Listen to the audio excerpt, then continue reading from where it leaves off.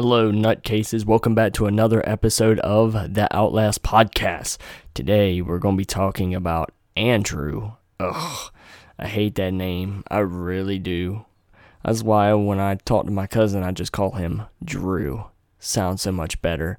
So Andrew is a scientist that works for Murkoff Corporation. He is a creep, and he looks like he needs some sleep because his skin around his eyes look baggy and black, and he looks awful.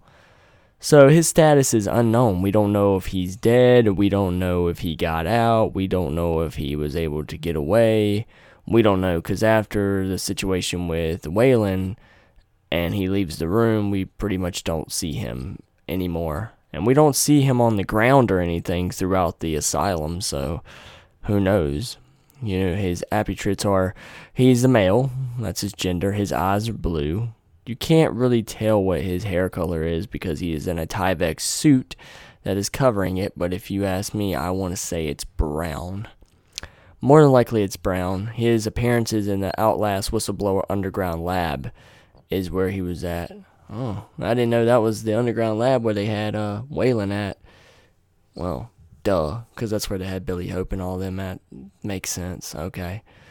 But he's voiced by a guy named Mike Peterson, but it's probably Patter, I don't know. It's like Peterson, but with an A instead of an E. So, open those eyes. You don't have to wake up, but open your eyes. You know, I don't understand that. That makes no sense. Like, what are you talking about, dude? He's a flippin' creep.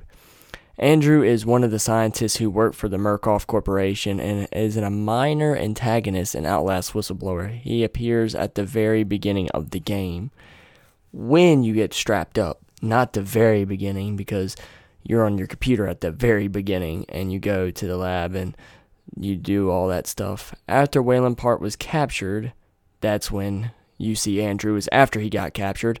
After Waylon Park was captured, he was taken to the morphogenic engine testing facility where Andrew and another scientist strapped the barely conscious Waylon into a chair. Yeah, I don't know who the other scientist is because they had their face covered, so they pretty much didn't play a big part in that at all. And we don't know the status of that individual either. He hits and sadistically mocks Waylon before having him exposed to the morphogenic therapy. Andrew soon leaves in a hurry after he was informed by one of his co-workers that Billy Hope was achieving the lateral ascension with the project. Andrew is not seen ever since, and his fate remains unknown. Yeah, the fact is that he licked him is really disgusting, if you want me to be honest. He was just like... I was like, fuck that, dude. You're a fucking gross guy. And he was not even a good-looking dude. Ugh, God. His personality, like most of Murkoff's employees, Andrew shows very little, if not any empathy towards Waylon at all. If it is implied that he may have been a sexual sadist who abuses the patients, I could see that, as he first hits and then licks Park while prepping him for the morphogenic engine therapy. Unused dialogue reveals Andrew's cowardly side as he is heard pleading for mercy to Waylon. I wonder where that's at. I don't remember that part at all. His physical description, Andrew appears as a middle-aged man with fairly toned skin and blue eyes. Like other scientists, he wears a blue hazmat suit to protect himself from the morphogenic engine's effect, as well as black Chelsea boots and matching chemical gloves.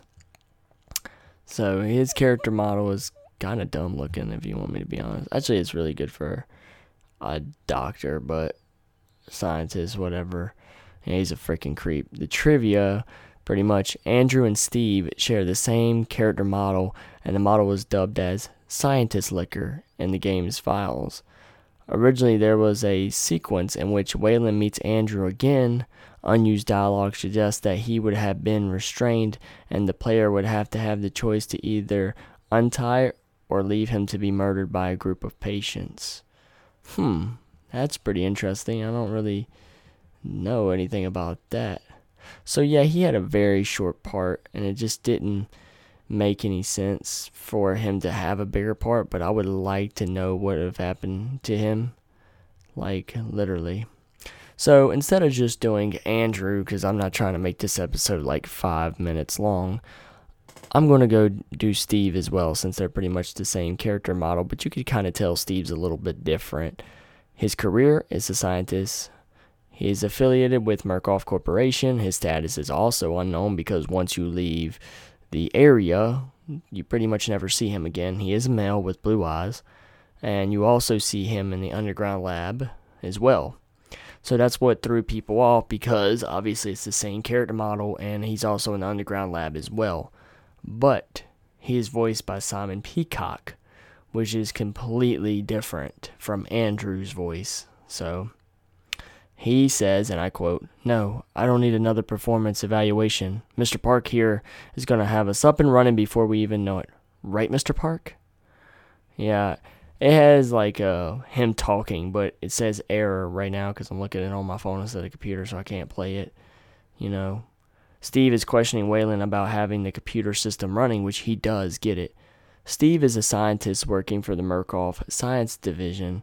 He is seen in the beginning of the Outlast whistleblower in the underground lab. You see him before you even see Andrew, so yes. His background: nothing is known about Steve. He's just a scientist who works for Murkoff's corporation. He, along with other scientists, work in the morphogenic engine room. So he is pretty much a bad dude. He really has no feelings for the patients as well. He's just there to do a job. He just looks over the room to make sure that everything is going as smooth as possible, I figure, along with the cop that's standing there to make sure everybody is cool, calm, and collective and nobody's getting rowdy. Steve is seen in the beginning of the game at the front terminal, impatiently waiting Waylon Park's arrival to the morphogenic engine room. When Waylon arrives, Steve asks him to establish visual connection with one of the glass spheres. While doing so, the science division brings in one of their test subjects, who managed to escape the guard's grip and run towards the reinforced glass. And have you seen that man's freaking forearms? They're freaking huge, and he's like built, and he's like 46 years old. He's built like a fucking shit brick house. Like, the dude is crazy. So, frightened, Waylon gets up and he's begging him for help. After Eddie was forced into the pod, Steve managed to calm Waylon down and tell him to proceed with his work. Obviously, because the cop's like, "Is there a problem here, Mr. Park?" Or "Is there a problem here?" And the guy's like, "No, Mr. Park was just a little bit frightened. You can get back to your work," or some shit like that. I can't remember what he tells him. Waylon establishes a connection and is asked by Steve to vacate the premises, saying that he should expect nothing but honesty in his performance review. So yeah, he's kind of a dick, but he's not a creep like Andrew is. Steve is not seen ever since, and his fate remains unknown. So his personality, unlike his colleagues, Steve has a friendlier approach, addressing Waylon as friend and telling him that he should expect nothing but honesty in his performance review. I thought that was like him being sarcastic. I don't see that really being friendly, especially the way everybody's acting. I don't know. So, though he complains Waylon's skills with a slight tone of mock, complimenting Waylon's skills with a slight tone of mock, yes. Despite this, like most of the scientists, he's just still impatient. Yeah. He probably was impatient because they were probably waiting to take Eddie in there, and Eddie was probably acting like a fucking fool. And, they're like, "Come on, Part, let's get this done." While Waylon's in there just messing with his daggone laptop trying to expose the company. So his physical description is: Steve appears as a middle-aged man with fairly toned skin and blue eyes. As he works at the morphogenic engine, he wears a blue hazmat suit to protect himself from the machine's effects. I didn't know that was the point of it. As well as the black Chelsea boots and the matching chemical gloves. Trivia: Steve and Andrew share the same character model, the model dubbed as a scientist licker in the game's files. Blah. And that's pretty much the end of Steve. If you guys want my personal opinion on Steve, I think that he really was like, I don't know, kind of like a boring character, if you want me. I mean, he was important, obviously, compared to the other doctors, but if I look at him, he looks slightly different from Andrew. Even though they have the same character model, he just seems like his face is a little bit different. Yes, he has the black around his eyes where it looks like he hasn't slept in days, but it just seems like the way his face is a little bit further apart is what makes it different. You know what I'm saying? Like, I'm looking at his model, And I look at Andrew. Andrew seems like his face is a little bit closer and a little bit creepier looking in the eyes. So that's why I thought, maybe they're the same. Maybe they're not. I don't know. It's just weird. It is really weird. I don't know. I like Steve a little bit better than Andrew because he's not a creep that's fucking trying to lick me and shit. Like, hello there, delicious boy. But he plays a good role. Obviously, there's some other doctors in there that you don't really get to speak to. You have like 2 guards, I think, one by the door and then one by the other door that speaks to you when you get freaked out. But you can also see Eddie and his face getting all boiled up, and Steve asks you to vacate the premises, I guess, because he's not in a hazmat suit. So him probably being there would affect him, which it didn't even matter anyways because they literally put Waylon in the morphogenic engine anyways. Do I know if it did any effects on him? That's something I want to know. Like, did it fuck Waylon up at all? Like, I know that he was put in the engine, but did it actually disform him? Did his skin burn? Did his hair fall out? Was he bald all the way? Was he looking like some of the other patients? Fucked up. You know what I'm saying? Or was he looking like the normal Waylon Park that he is? That's something I'm trying to figure out. Because there's a few variants that don't look like they got put in the morphogenic engine at all. And that's obviously Chris Walker because he's too fucking big to try to control in the first place. He can lift up any of the patients or the staff members and rip their fucking heads off. Next up, obviously, what's his name? Traeger don't look like he got affected by it too much. Actually, yeah, he got fucked up. You can tell by his body. Yeah, I take that back. The twins and Father Martin, those are the ones that don't look like they got fucked up by it at all. You know what I'm saying? Obviously, Miles didn't go through the morphogenic engine, so he looked perfectly normal and looking in regular clothes. They're probably confused on what he was. My Father Martin thought he was just an apostle because the way he was dressed all nice. Because, most of the people that work there either in security officer clothing, a suit like Jeremy Blair, or in blue hazmat suits, So, I don't know. Miles definitely stuck out like a sore thumb, but I want to know if Waylon looked any different because he was running through the sewers that one time and the guards were like, "Oh, it's a variant. Stay away from me." And they shut the door and then they took running down the hallway and I was like, bro, what the fuck? That's weird. That is really fucking weird. So, yeah, these guys, I really would like to know exactly what happened to them. But I don't think any of us will actually know what truly happened to them. But there's nothing really else to say. I know this is another short episode because there is some characters, but I didn't want the episode to be 5 minutes, so I dragged it out a little bit more with Steve's story.